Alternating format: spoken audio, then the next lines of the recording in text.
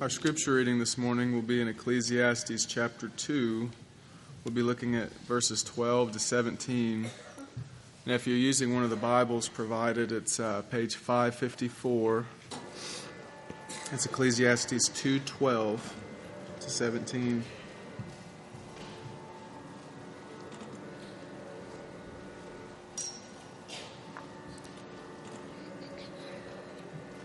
It says, "So I turned to consider wisdom and madness and folly. For what can the man do who comes after the king? Only what has already been done. Then I saw that there is more gain in wisdom than in folly, as there is more gain in light than in darkness. The wise person has his eyes in his head, but the fool walks in the darkness. And yet I perceive that the same event happens to all of them. Then I said in my heart, what happens to the fool will happen to me also. Why then have I been so very wise? And I said in my heart that this also is vanity. For of the wise as of the fool there is no enduring remembrance, seeing that in the days to come all will have been long forgotten. How the wise dies just like the fool. So I hated life, because what is done under the sun was grievous to me, for all is vanity and a striving after the wind." This is the word of God.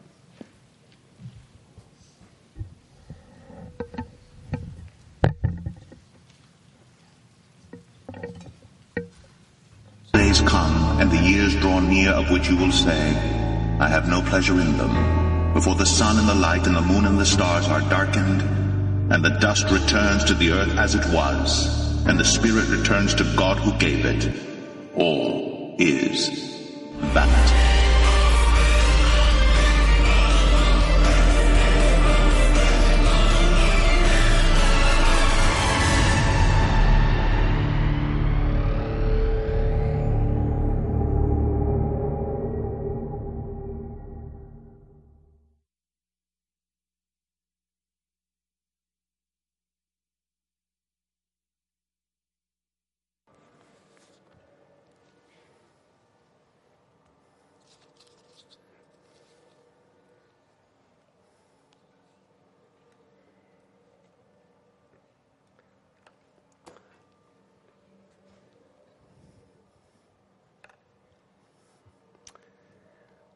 Well, this week we come back.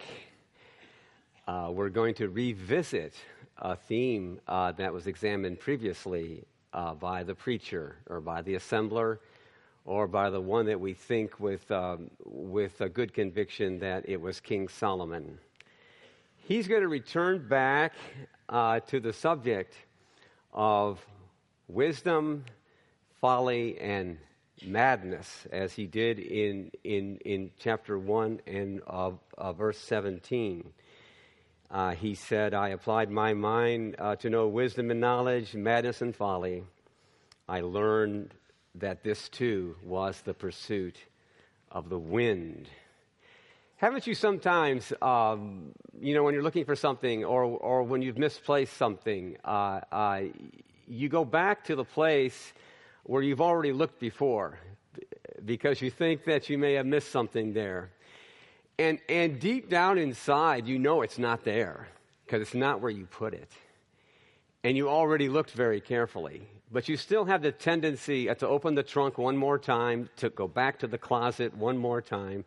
And then, in a Christian way, if you have any sense, you'll just ask God, show me. Show me where I left my phone. Show me where my keys are. Show me where I left my purse. You'll ask him, and it's my testimony. He will show you. But we have Solomon. We have the preacher going back, and he wants to figure out, is there something that I missed? Pastor Mark brought us last week. He expounded this text where he turned from these things and he said, I'm going to check out pleasure. I'm going to look at booze and projects and accomplishments. I'm going to try that. I'm going to see if there's any value in amassing silver and gold and treasures. That's what I'm going to do. I'm going to mix it up with music and with sex. And what did Pastor Mark tell us that he said and that he was utterly convinced of? Empty. He came up empty. Right at the very beginning, I want to say this to you. If you think that you can do a better experiment than what Solomon has already done, if you think you can do a better examination of pleasure and music and sex and booze and wealth and the accumulation of material possessions than he did, save yourself the time, please. Please. The test has already been made. The results are already in. It's empty. It's vain. It's full of nothingness. It is the chasing after wind. Even though the vast majority of people on this planet, that is what they're seeking after. That's what they think will satisfy them. And they keep going back to the same place. And they find nothing there. The conclusion that he drew earlier in chapter 2, in chapter 2, and verse 11, he simply says, it's not verse 11, it's an earlier verse. I've got the wrong verse written here, but it's when I considered all that I had accomplished and what I had labored to achieve, I found everything to be futile and the pursuit of wind. There was nothing to be gained under the sun. Well, now, see, he wants to return and say, well, maybe I did miss something. Those are the lower things. Those are the baser things. The materialism, the sensual pleasure. Let's aim high. Let's aim high one more time, and let's have a look at wisdom, and let's compare it to madness and folly. So in verse 12, his first concern is his legacy. What's going to happen after me?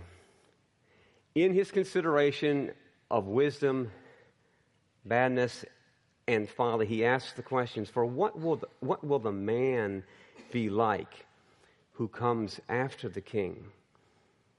He concludes he will do what has already been done. And either he means one of two things.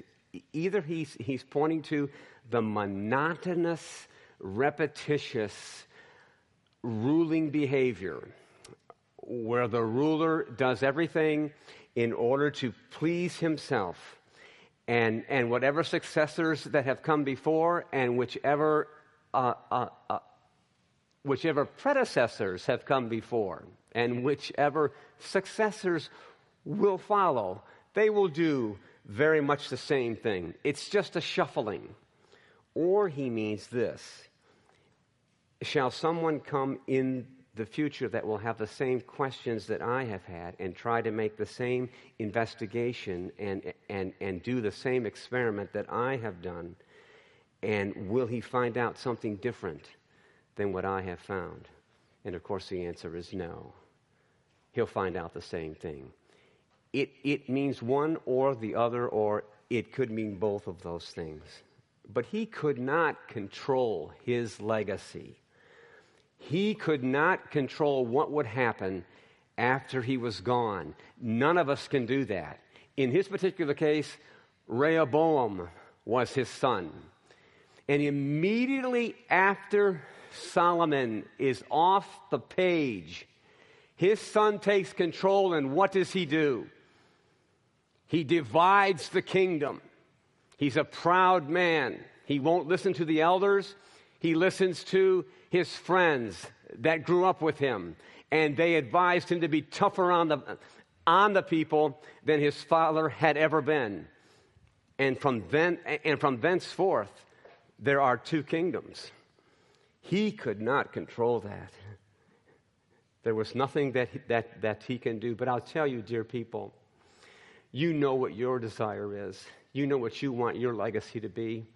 If you have children, the thing that you want most of all, you don't care what they might become or what they might do or how famous they may be or how useful they may be.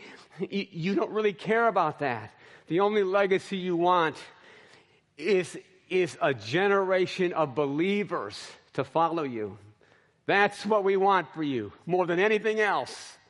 Nothing more than that. If God will just save our children, if God will just save our grandchildren, if God will do that, that is enough. That's enough for us. That's the only legacy we want. God, will you please continue in the next generation? Some of us are first-generation believers. Will you continue it until Christ comes back? We make bold to pray that. He passes on then in verse 13 to a comparison. He's going to compare these two grand things that dominate the earth. What does he say? He says, now I realize that there is an advantage. There is an advantage to wisdom over folly, like the advantage of light over darkness. He says there's a huge difference. There's an enormous difference. As great as light over darkness. It's like you might say, it's like night and day. The difference is like night and day. So with a small W, I like what Pastor Ted has said about this. It's so helpful to realize there are two different kinds of wisdom. There's a worldly wisdom. It's a useful, helpful, advantageous wisdom to have. That's small W. And then there's a big W. That's the wisdom that comes from above, that a Christian has, that's granted him. It's wise. It's good to be a safe driver.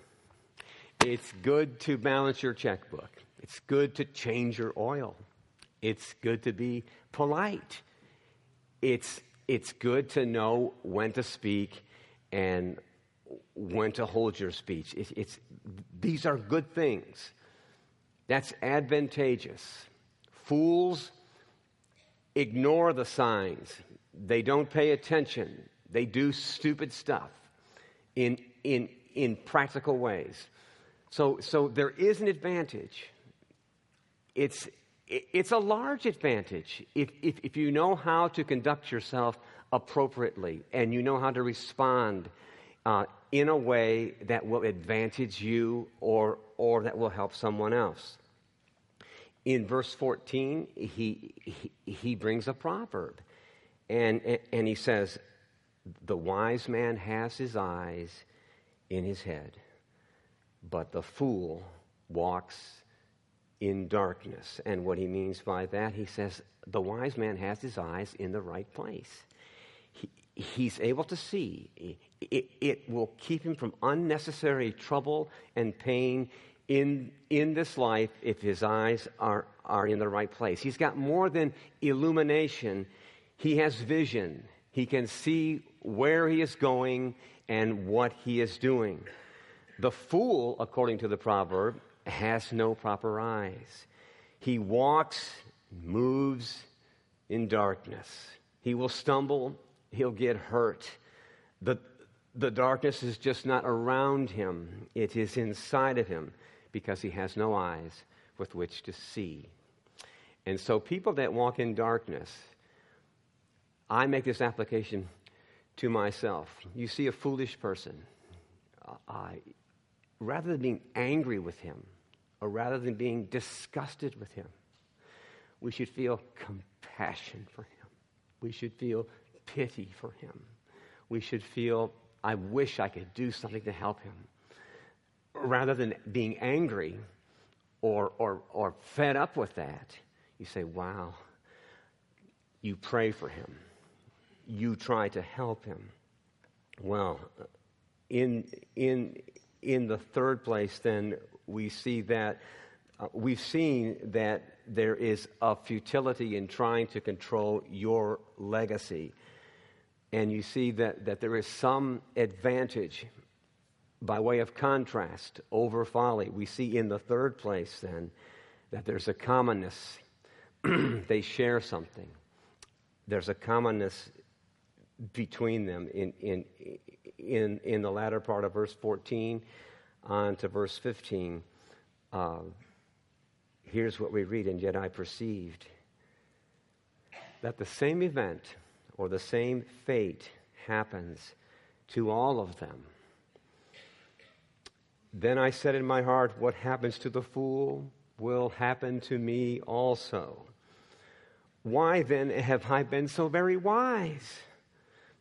I said in my heart that this also is vanity. Wisdom, this kind of wisdom, this small w wisdom, this worldly wisdom, this practical wisdom, it has only a temporary, relative value. It is limited. The kind of wisdom that's operated under the sun, that's not from above, has value, but it's only temporary. It's limited. It can be contrasted with darkness because it's much more than darkness, but it is limited. It's relative. He felt the vanity and the futility of the common conclusion that both the wise and the foolish face. He saw that being wise and all the wisdom that he had accumulated, he would still share the same conclusion with the fool. That's how he felt. Time magazine. There's I just happened to find this week from Albert Mohler's briefing post. He has a blog. Larry Page, he is the co-founder and CEO. He's 40 years old, of the most successful, ubiquitous, and increasingly strange company on the planet. That company is Google. He's the top dog in Google, and this is the search engine that is used by billions of people in this world.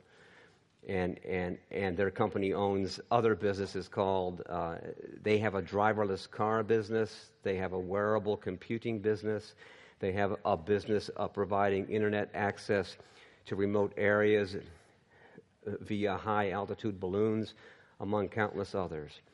Page prefers to refer to the search giant's more out-there ventures as moonshots. At the moment, Google is preparing an especially uncertain distant shot. It is planning to launch Calico, a new company which will focus on aging in particular. In some industries, says Page, who spoke exclusively with Time magazine about the new venture, it takes 10 to 20 years to go from an idea to something being real. Health is certainly one of those areas. We should shoot for the things that are really important, so 10 or 20 years from now, we'll have those things done. The Time writer says the unavoidable question this raises is why a company built on finding information and serving ads next to its spending untold amounts on project flies in the face of the basic fact of the human condition, the existential certainty of aging and death, to which the unavoidable answer is another question, and I quote, who the hell else is going to do it? And what this says on the cover of Time magazine is, can Google solve death? The search giant is launching a venture to extend the human lifespan. That would be crazy. if it wasn't Google. We've got another God. His name is Google. He's the one that's going to undo, or that purports to undo it. This text teaches us that the opposites, the wisdom and the folly and madness, have a common conclusion. I tell you, dear people, all the opposites do. The rich and the poor, the teacher and the student, the intelligent and the simple-minded, the beautiful and the not so beautiful, the engineer and the carpenter. All of them, the old and the young, the white collar, the blue collar, they all have this in common. They will meet the same end, whether they are famous or they are obscure. It makes no difference. There's a leveler. There's something that makes it all equal. It's an equalizer. There's a game over. There's a game over light that flashes for every category. You could name as many opposites as you can think of. They all meet in the same place. And according to Solomon, even the wise and the fool, on this level, every value judgment that you make about any person's occupation or status or anything else about them, it is trampled upon. It actually comes to nothing. So, everybody stops here. Do not pass go. Go directly to the grave. And judgment, an appointed and determined event for every man, for every woman, for every boy, for every girl, for every child. Verse 16 says, the wise dies just like the fool. That's how he feels. This is the trump card that is played. So whatever cards you have, I don't know how many face cards, how many aces you have, how many royal flushes, there's a trump card that undoes the whole thing. The average world death rate is in the neighborhood, believe it or not, of and I took all the lower numbers. 150,000 people die every day. 6,250 in round figures die every hour, or 260 on average every minute are leaving this world. It is a relentless, non-discriminatory inevitability. And Solomon could see this, and it causes him to think on this level, under the sun, on this earthly level, that all is vain, all this chasing after the wind, all is futility. Lastly, then, his fourth observation, this glimmer of hope that he sees in verse 16. He says, for of the wise, he examines this. He says, for of the wise as of the fool. I hope for this. I hope that this wouldn't be true, but he's found it to be true. For of the wise and of the fool, there is no enduring remembrance, seeing that the days to come, all will have been long forgotten. How the wise dies like the fool. He's concerned about being remembered. Will he be remembered? Will the wise be remembered more than the fool? According to his analysis and according to his tests, they will all eventually be forgotten. Everyone, regardless if they were a movie star or an actress. If I had the time, I would ask for a show of hands. How many people know who Sophia Loren is? Don't put your hands up. But it's going to be a number that will get smaller and smaller, and you'll never know who this lovely Italian actress was. There are musicians. Michael Jackson, believe it or not, is destined for oblivion. He will be forgotten. There are criminals, there are presidents, there are kings, there are dictators, there are authors, there are comedians. How many people, don't put your hand up, can you remember George Carlin? My daughter is saying, what is my dad talking about? He's in oblivion.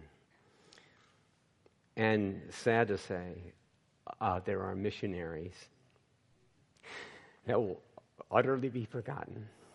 The world is not worthy of them. Their names will never be remembered. How many Indians remember William Carey? Of the 1,200,000,000, whatever it is, how many have ever heard William Carey transformed the culture of India? Did marvelous, marvelous things. I say to you, though, what good comes from being remembered anyway? What good comes from it unless it somehow brings glory to God?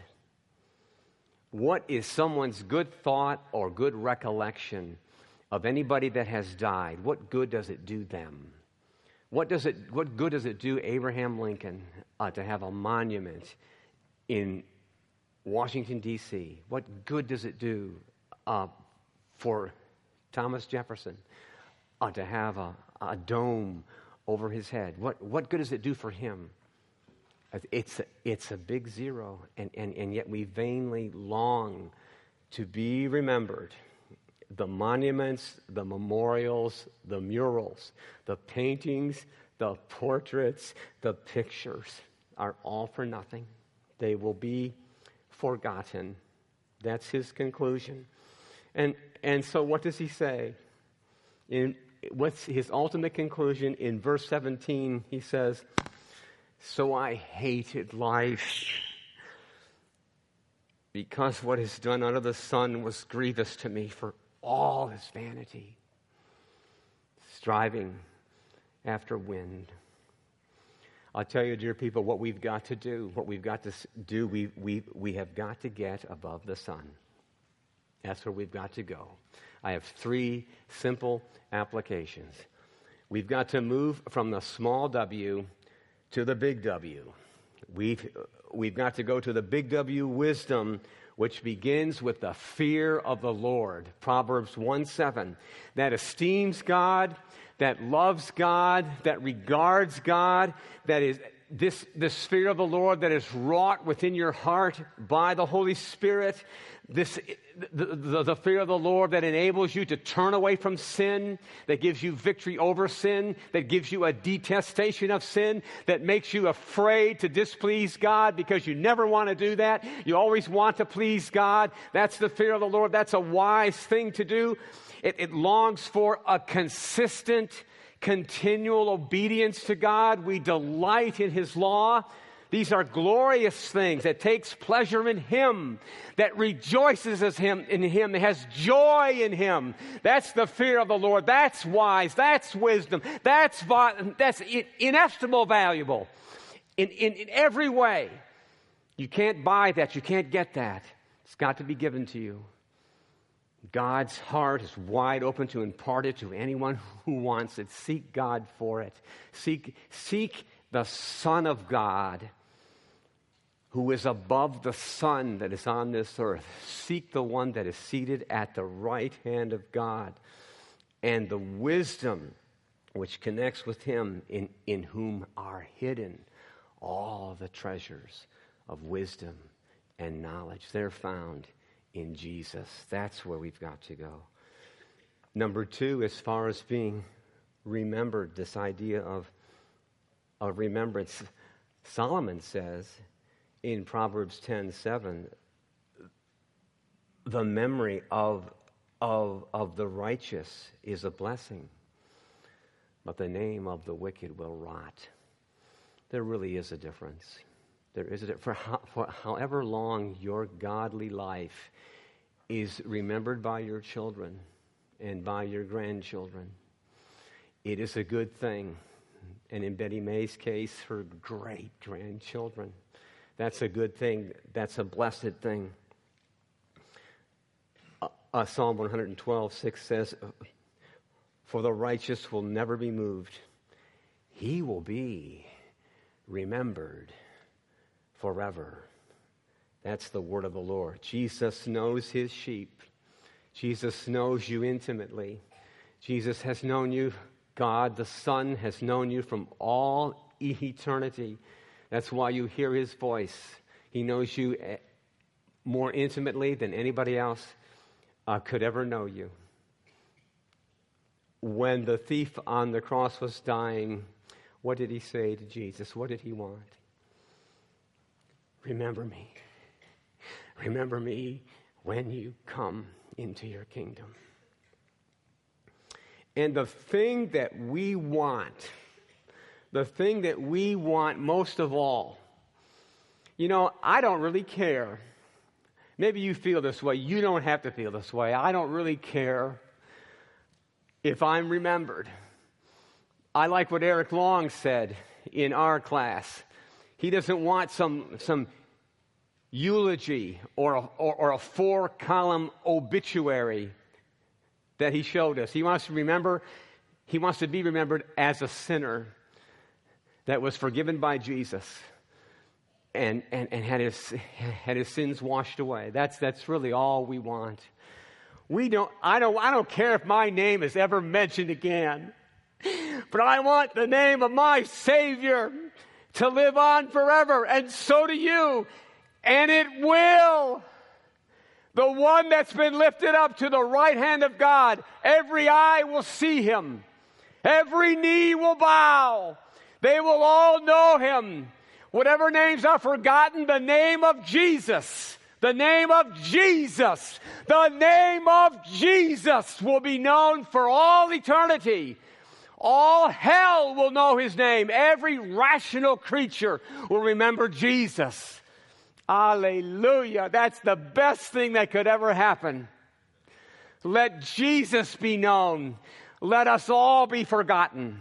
Let him be remembered. Let every nation know Jesus. May the praise come up to him. That's what we want.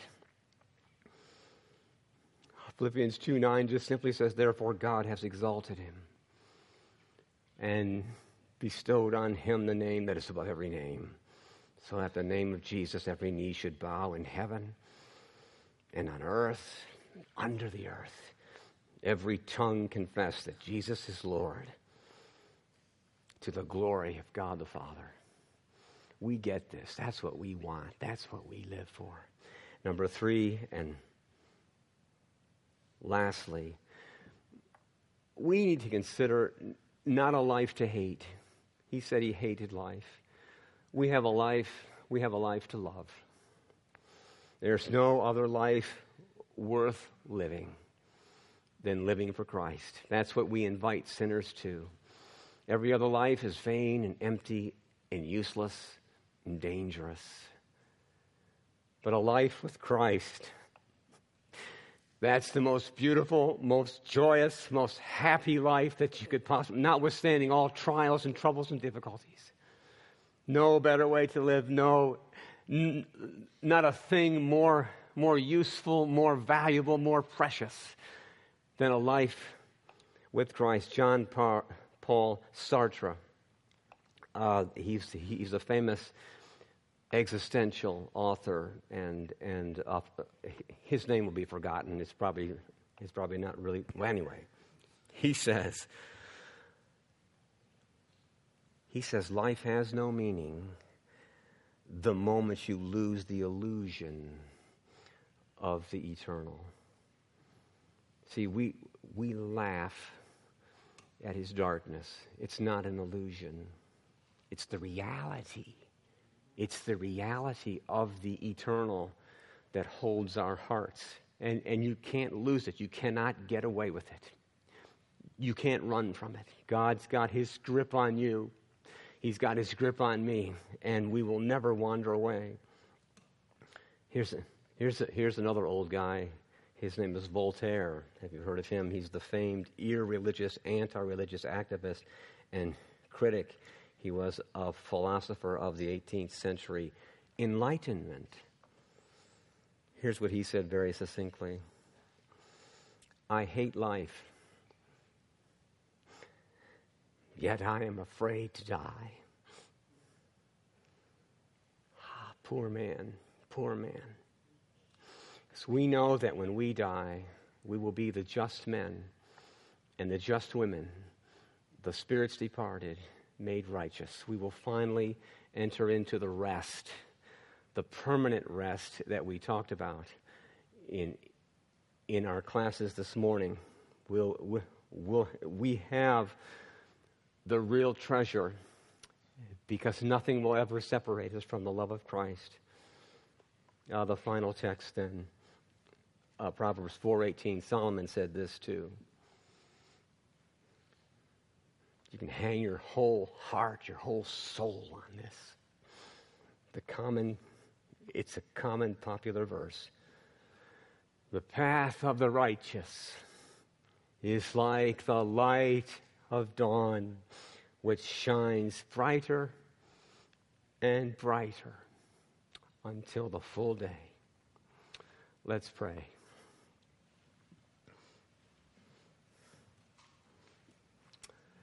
Heavenly Father, we thank you so much for the gospel. We thank you so much for Jesus. We thank you so much for the certainty of our salvation. We thank you with all of our hearts for your open heart towards sinners, that there is no one who calls upon the name of the Lord that will not be saved. There is no one who you will cast out, not a one. There never has been one, there never will be one, such a God that you are.